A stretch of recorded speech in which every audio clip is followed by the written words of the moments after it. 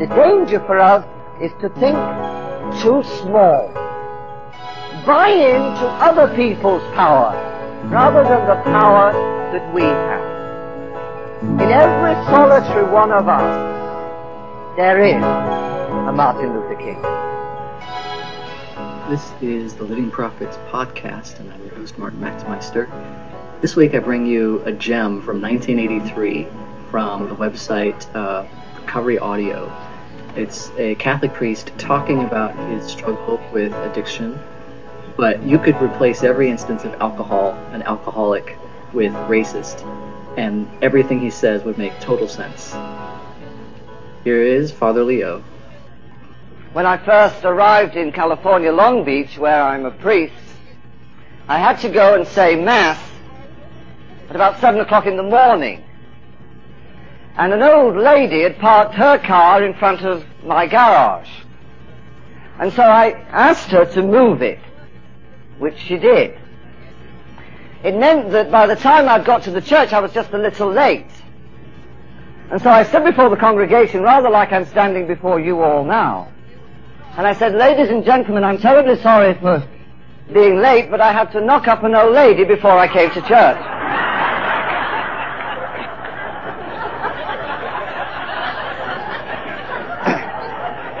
The congregation responded just like yourselves.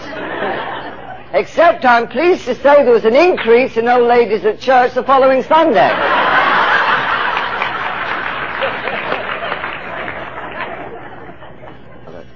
You're very special. You're very special because you epitomize what I'm trying to say this morning. That once you appreciate your spirituality, you become a very, very special, healing, powerful, and creative human being. I don't know whether you've noticed it, but I haven't used the word religion. Maybe because I know a lot about it. And it pays so badly.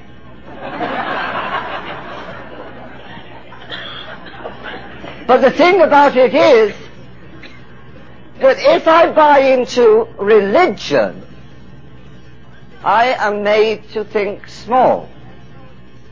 Unless I correct myself always by seeing that religion is the door to spirituality. You see, whatever it is, and I'm just being made aware of it because of some of my troubles, the world is a very big place. And there are alcoholics in Tangiers that I was speaking to 2 years ago who also have a spirituality within the Muslim religion. Let's not mistake anything here today. There are some people who are not Christian at the tables, but who are terribly spiritual people.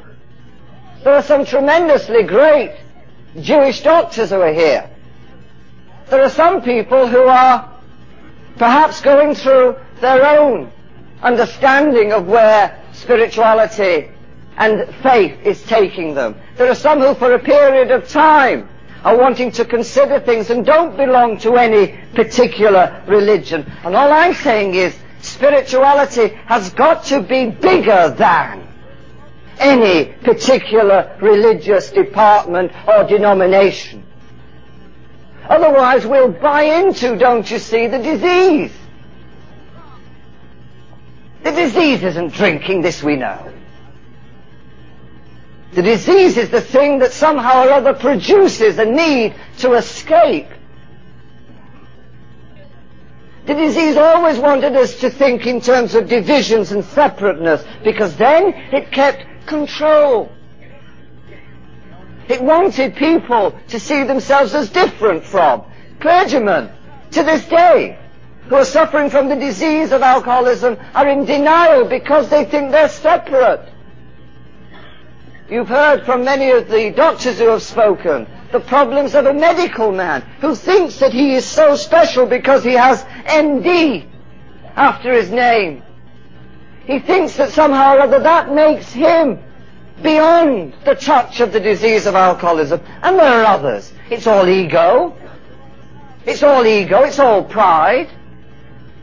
It's the most ancient sin of all that's revealed in the Genesis story of Adam. When somehow or other man was not content to be as God created him to be. He wanted more. And in a sense, God was always trying to say to him before he ate from that tree of knowledge, don't you know, if you could only see, you've got it all. You've got it all. There's nothing more you need. But Adam and Eve wanted that divinity with a capital D. And in doing that, they lost. It's called pride. It's called ego. They didn't think they had enough. And in a strange kind of a way, of course, that's what the disease does. The disease makes us think that we haven't got enough and that we need that special additive, whether it's a pill or whether it's a drink. You know, if we continue to think small, we will lose it.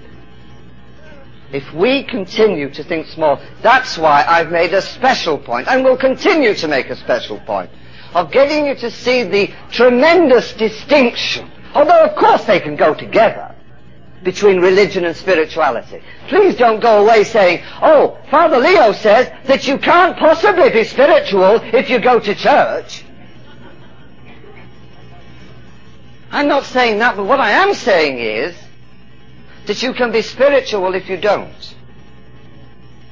You can be spiritual and a creative and a very positive human being if you're Jewish, or if you're thinking through things, or if you need a bit of space, or if you're going through your thoughts in your recovery, but you can still be that touch of greatness that God created.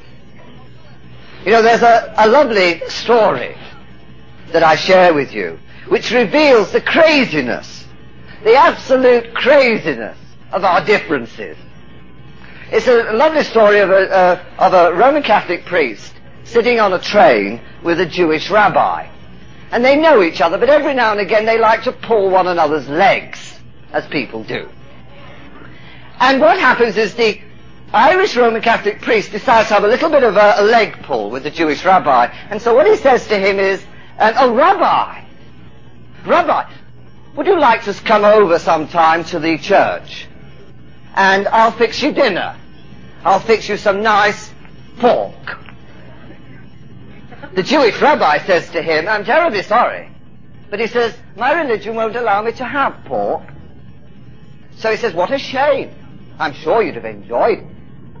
So they go on a little longer, and the Jewish rabbi thinks, he surely knew that priest. I'll get my own back. He says to the priest, he says, oh, priest, father. He says, I can't come to you for a meal, but why don't you come over to my house and bring your wife? The Roman Catholic priest quickly says to him, he says, I'm terribly sorry, Rabbi, but in my religion we can't have a wife. The Jewish rabbi looks at him and says, oh, much better than pork.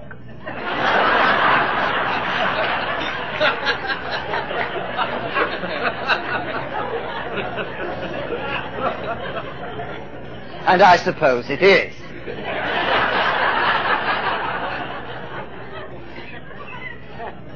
But you see the separateness, the craziness. Now what we've got to do, and in a way it happened, didn't it? Didn't it happen when one of the most given things that we all know in our heart of hearts happens? A drunk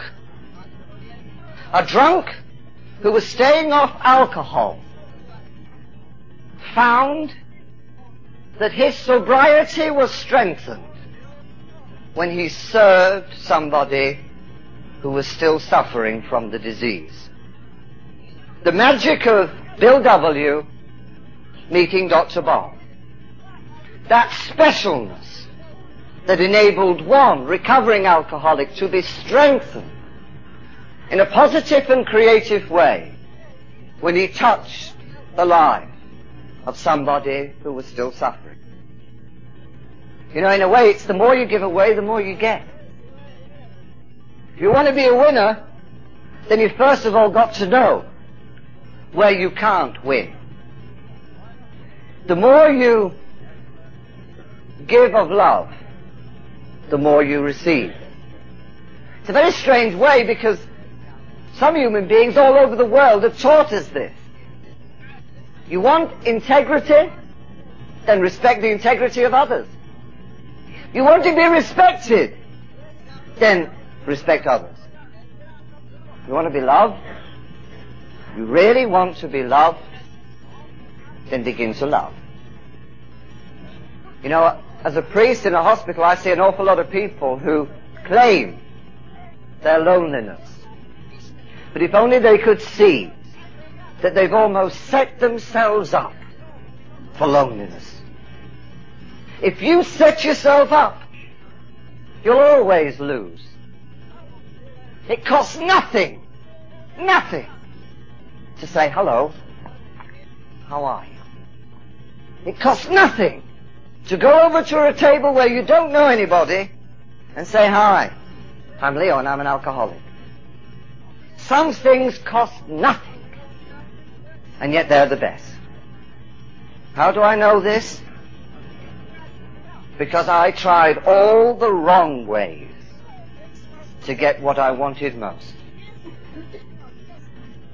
A little bit of my story, which I share in order to receive. The more I give of my story to you, the more I'll get from you. I was a person who was terribly lonely. Not lonely on the outside, lonely on the inside. I always felt different. I always felt that I needed something extra that would make me fit. And I discovered at the age of 16, 17 in a school how that could be achieved. Alcohol. And you've heard it said by so many people, the one thing about alcohol is it works. And I found that if I was shy and I took a drink, I wasn't shy any longer. I can't dance, but my word, if I had a few drinks, I could dance all over anybody's table. I felt that I had not a decent idea. But you know, if I drank, I could share my opinions with everybody. In other words, alcohol, and it's true for other drugs too, but let's just talk about alcohol for me. Alcohol took me into a world that I wanted to go into, because I didn't feel I was good enough without it. Now, when I was ordained, I found that most people like priests who drink. I used to go into a bar, dressed like this, and I'll tell you something, people notice you. Who's that walking penguin over there? And I'd find that they'd send the drinks along and I'd drink them. Strange thing is, you get popular. People like, that's the kind of priest I like. He vomits just like everyone else. I'd fall about. I'd do a crazy number. People, and you know, because I know in Al-Anon, and I know they've been talking about this at so many meetings, the business of the co. You know, families co. Families keep you in a crazy way. They think they're loving you, but they're killing you in a crazy way. They protect you for the disease, and the disease eats you up. And I had a big family, a church, whole group of people. Protect Father Leo, don't let him get drunk, hold him together. If he does get drunk, don't tell anybody he's drunk. Tell him it's what happens when you pray. And I discovered then how many people would buy into the fact that I needed an excuse, and they provided me excuses, they provided me protection. And I'm not saying that they were out to kill me, but I know if they'd had their way, they would have done.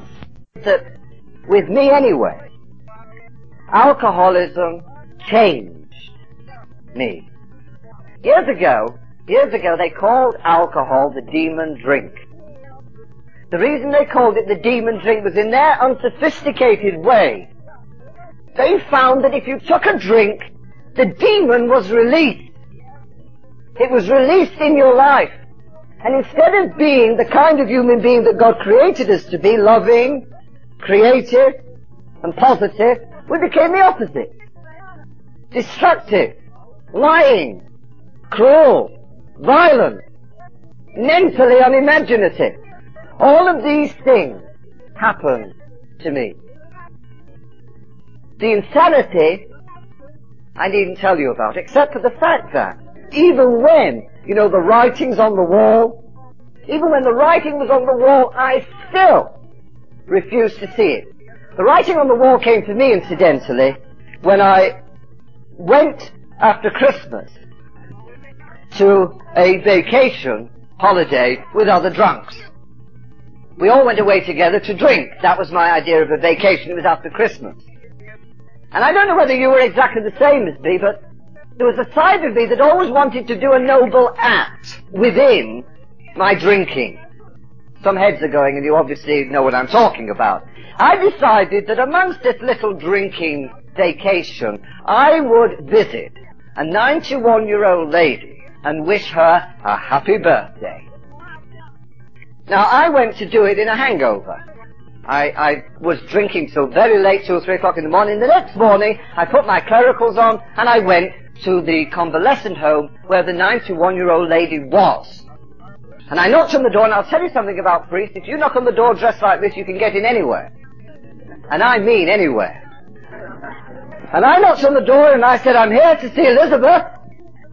And they said, "Come in." "It's early, Father." I said, "Never mind, I'll do it." And I got in, and there's Elizabeth. She's 91, it's her birthday. And I looked at her in her bed. I said, "Good morning, Elizabeth. Happy birthday." And she says, "Oh, it's Father Booth. Good morning."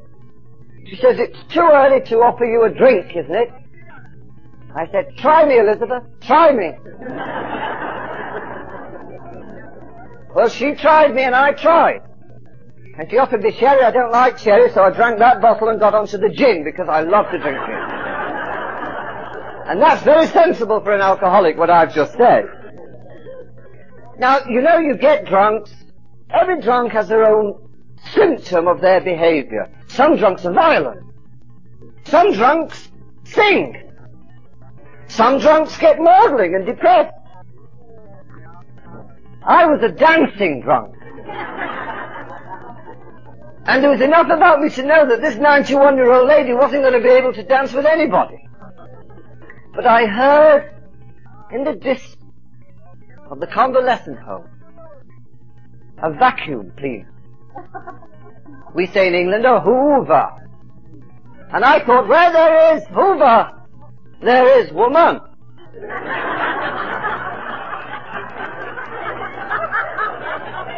This is 7 o'clock in the morning, ladies and gentlemen. And I go dashing off after this woman. And she, poor soul, she's just started the day. Just another day for her. The husband's gone to work. The children have gone to school. God's been so good to her. She doesn't know there's a black blob descending on her. All of a sudden I appear and I look at her eyeball to eyeball and I say, "Dance with me!" And she says, "No." I said, "Dance with me." She said, "No." I said, "Dance with me." She said, "No." So I squeezed her breast. No, not harshly, gently. There's a lady here with tears in her eyes. No.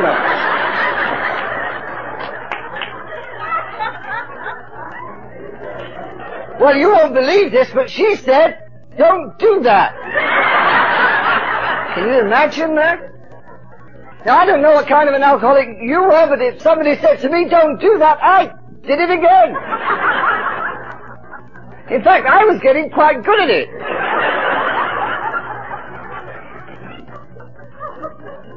Anyway, to cut a long story short, they called for the police. And I was arrested. Now, although you may not have done that, although most of you probably did, but were fortunate not to get arrested, it took me into a part of my disease that I never forget. In the jail, some of you will know, they take off your ring and they take off your watch, and they take off your collar, and they take off your belt, and they take off your shoelaces. They take off a whole lot of things. And I was just left. Frightened, lonely, and very afraid. I mean very afraid. The disease always left me afraid. The disease always left me frightened. The disease always left me as if this is life, I don't want to live. Although we can do our craziness, and although we can tell our jokes, and we can do all of that, please don't miss that. It's worse than any of the sickness, it's worse than any of the vomiting, it's that not knowing. You see, I never knew when. I never knew when it was going to all happen for me. That's the problem when you're the drinker like I was. Not every day! Didn't drink every day. But you know, when I did drink, I never knew when I was going to feel like this or do something crazy like this. And I sat in that jail, and all that fear and all that loneliness came. I went before the court and the judge actually saw it as a bit of humor and threw the whole case out. But the press were there. You know the press? Americans know a lot about the press. The press were there. And you've heard of Jack the Ripper. Well, you meet Leo the Squeeze.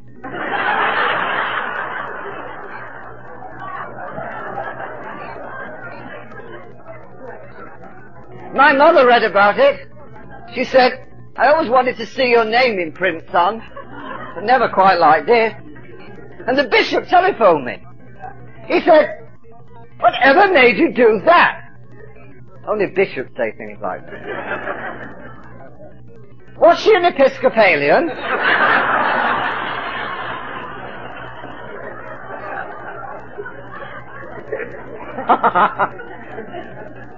Anyway, I lost my job. Lost my house. Didn't lose my friendship with him. Incidentally, he was with us at the World Conference in London. But I lost. And I only say that because perhaps you've got to lose before you gain. I lost. But you know, I still didn't see. Now, isn't that crazy? I still did not see. I'd lost my job. I'd lost my parish. I'd lost my church. I mean, that was just one of many crazinesses. And I still didn't see. My eyes were still not open. I embarked for another 9 months or more on dryness. And dryness is not the same as sobriety. Dryness is not the same as sobriety. You know, dryness is when you don't drink because of all of them. I didn't drink now, not because I'd accepted my alcoholism, but because of the bishop. The bishop had told me, if you drink again, you're out. I said, okay. I can do it. My mother said, please, son, don't drink again. All right, mother. I can do it. The parishioners said, we like you so much as a priest, don't drink again. Okay. For all of you out there, I'll do it. But not because I'm an alcoholic. So for 6 months, and I'll tell you something, it's a horrible 6 months, because when you're doing something that you don't want to do, that's pain. And it's not only pain, it's terribly boring. Dry people are very boring. Because they're not doing what they want to do. They're only doing things to please others. And I'll tell you something, dryness then in a crazy kind of a way becomes a symptom of the disease. Because the disease is about people pleasing others, rather than doing something for yourself that's going to go out. So for 9 months, and I only share this with you because it's part of my recovery. For 9 months I embarked on all of this, of not drinking for other people. And one day, a crazy kind of a way, one day, the telephone went, and I was invited to a 21st. The lady said, come to the 21st, and I said, because you know I hadn't drunk for 9 months, I said, I hope they're not going to have sinful liquor there.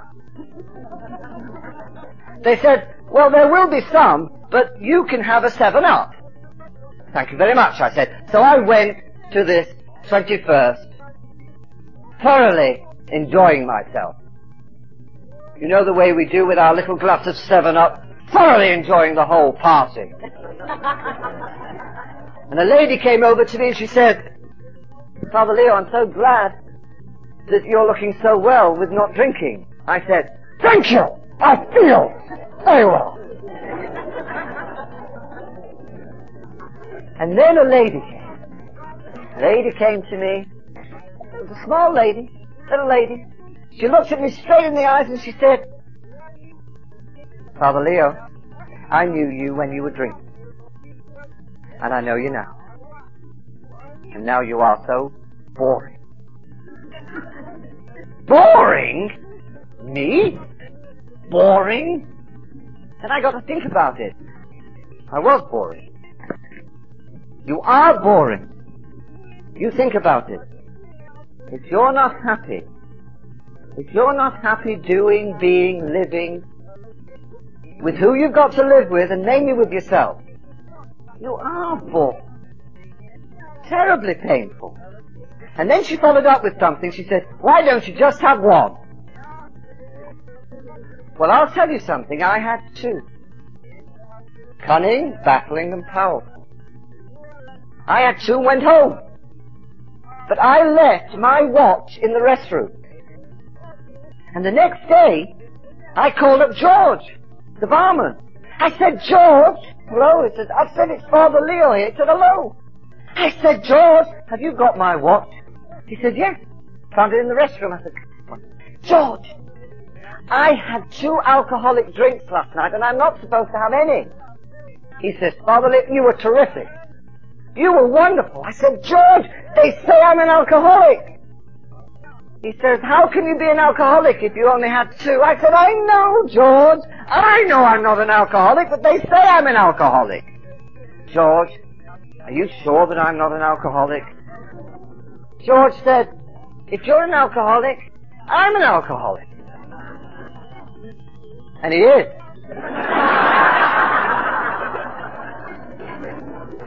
So I go back and I get my watch, and there's George, and George says, have one for the road.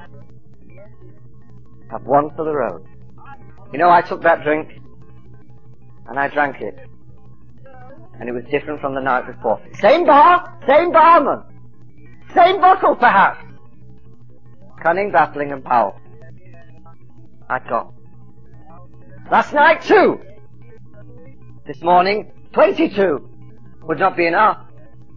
I was on a roll. My last. 4th of July is my sober day. 3rd of July, I was drunk. I never made it home, ladies and gentlemen. I never made it home.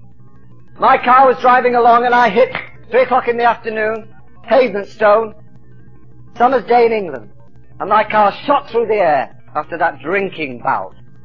There were 2 old ladies in the garden, and one turned to the other and said, look, there goes Father Leo again. That's the way he travels nowadays. Do you know, though, this is spirituality. I got out of that car, and I saw me. I've not had a drink since. And it's 7 years. And I saw me in a way that I'd never seen me before. And that's a gift.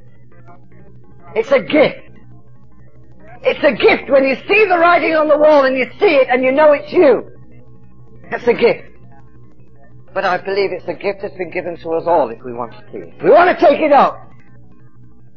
God's not a favorite. God didn't give me something that the drinking alcoholic to this day can't see if he wants. God doesn't love me more than anybody else. He loves me because I'm part of his world just like he loves you. But I didn't love me. And I didn't see. And I saw.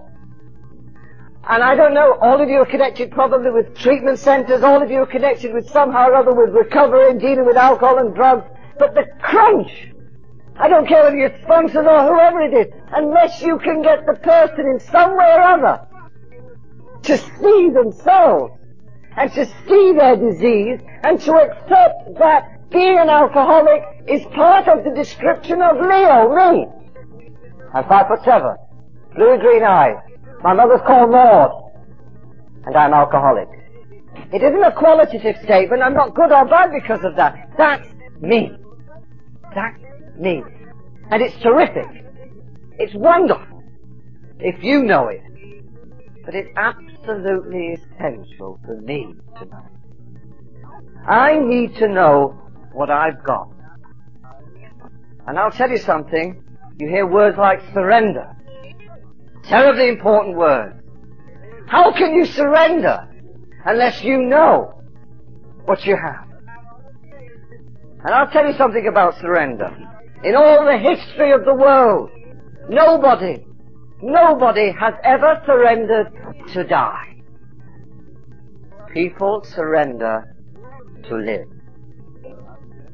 And the reason why I chose to surrender to the reality of my disease was because I wanted to live. And I mean live. I mean creatively, joyously, positively live. I don't want to exist. A day comes and I'll live it. Enjoy what comes in that day. Be grateful for that day. Be grateful for the gift of life, and more than anything else, be grateful for the gift of sobriety that enables me to live.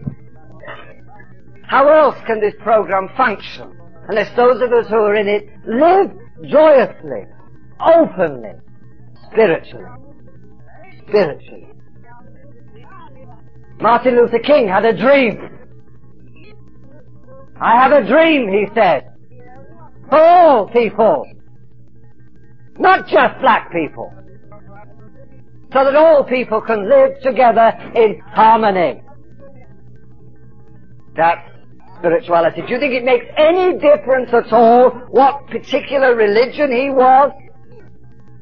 That kind of man, if he'd have been born in India, would have been Mahatma Gandhi, who incidentally is taking stall in England at the present time and Europe with the film, and most people don't even know what religion he was. But you know what they remember? They remember him making a statement. An eye for an eye makes the whole world blind. If there is any prejudice, if there is any division, if there is any separateness, we buy into the disease of addiction. That's why Alcoholics Anonymous is touching the lives of gamblers, narcotic users, overeaters, emotionally upset people. It'll touch the world because it's a program of life. God touching the tip of His creation and saying, live. I don't create you to die. I create you to live. And you know, you hear a lot of people who are forever saying in themselves negative things, but they don't see it. How many people do you hear say, God did some wonderful things in my life today, and I did some bad things? When are they going to tie up the fact that they too can do some good things? Isn't it part of our fabric as human beings to see that God works through His creation? If you're a doctor, hold your head high, because you're a healer. If you're a nurse or a counselor, hold your head high. You're a healer. If you're a wife or a husband, hold your head high, because you heal in your family. Or you can. There isn't anything. There isn't one group of people, one type of person. There isn't one person who's sitting at any of these tables here who cannot be that healer. But first of all, he's got to know his own need of being healed. Somebody says, it's in our vulnerability that there is our strength. Our greatness is in the fact that we're willing to share. It's the failings of human beings that unite us. not just our achievements, although the achievements will inevitably follow. The danger for us, and it doesn't matter how many years we have of recovery, the danger for us is to build, instead of bridges, walls of division. The danger for us is to think too small, buy into other people's power rather than the power that we have. In every solitary one of us, there is a Martin Luther King. In every solitary one of us, there is a Gandhi. That's why those men have touched our lives. And I don't care who we are. We pretend to be this, that, and the other, but when we're watching the TV, and when I was watching it, I went to see it with Max Weisman, Gandhi. We both have tears in our eyes. But so did the other people in the theatre, because he was so good. He was so good. And when a goodness like that is shot, there's something in all of us that dies. You know, it seems absolutely crazy, because people have talked to me and they've said to me, what about this phenomenon of E.T.? E.T. is really all about you and me. Oh, if we could only see it more. E.T. is about going home.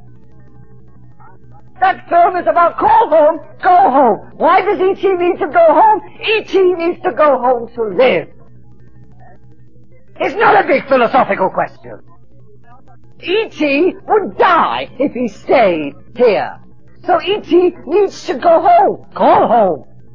Because E.T. needs to live. Where's home? Home's where you can live. Home's where you can be. Home's where you feel your creativity and divinity. That's home. Anything else is not home. It's exile. Do you want to know about exile? You listen to us. We know what it was like not to be home. And I don't know, because I don't know all of you here. But I bet you bottom dollar that everybody here who saw E.T. cried or felt. And when that thing light started going, and you thought, oh, E.T.'s alive, something in you was born again. And it's okay to feel it now. And it's okay to experience it now. Big men, old men who'd been through war, sat through that with tears, because it wasn't about a plastic E.T. It was about our lives. Plato, a long time ago, wrote in the book Republic, the most important three questions of human beings is, who am I? What am I? And where am I going? In some miraculous way, Alcoholics Anonymous has answered that, and it's touched the lives of every one of us here. Who am I? I'm an alcoholic. What am I? A gifted human being, created by God to heal. Where am I going? Home to me. And if I get home to me, ladies and gentlemen, I found God.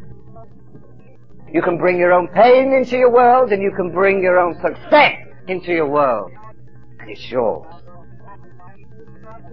God has given us so much.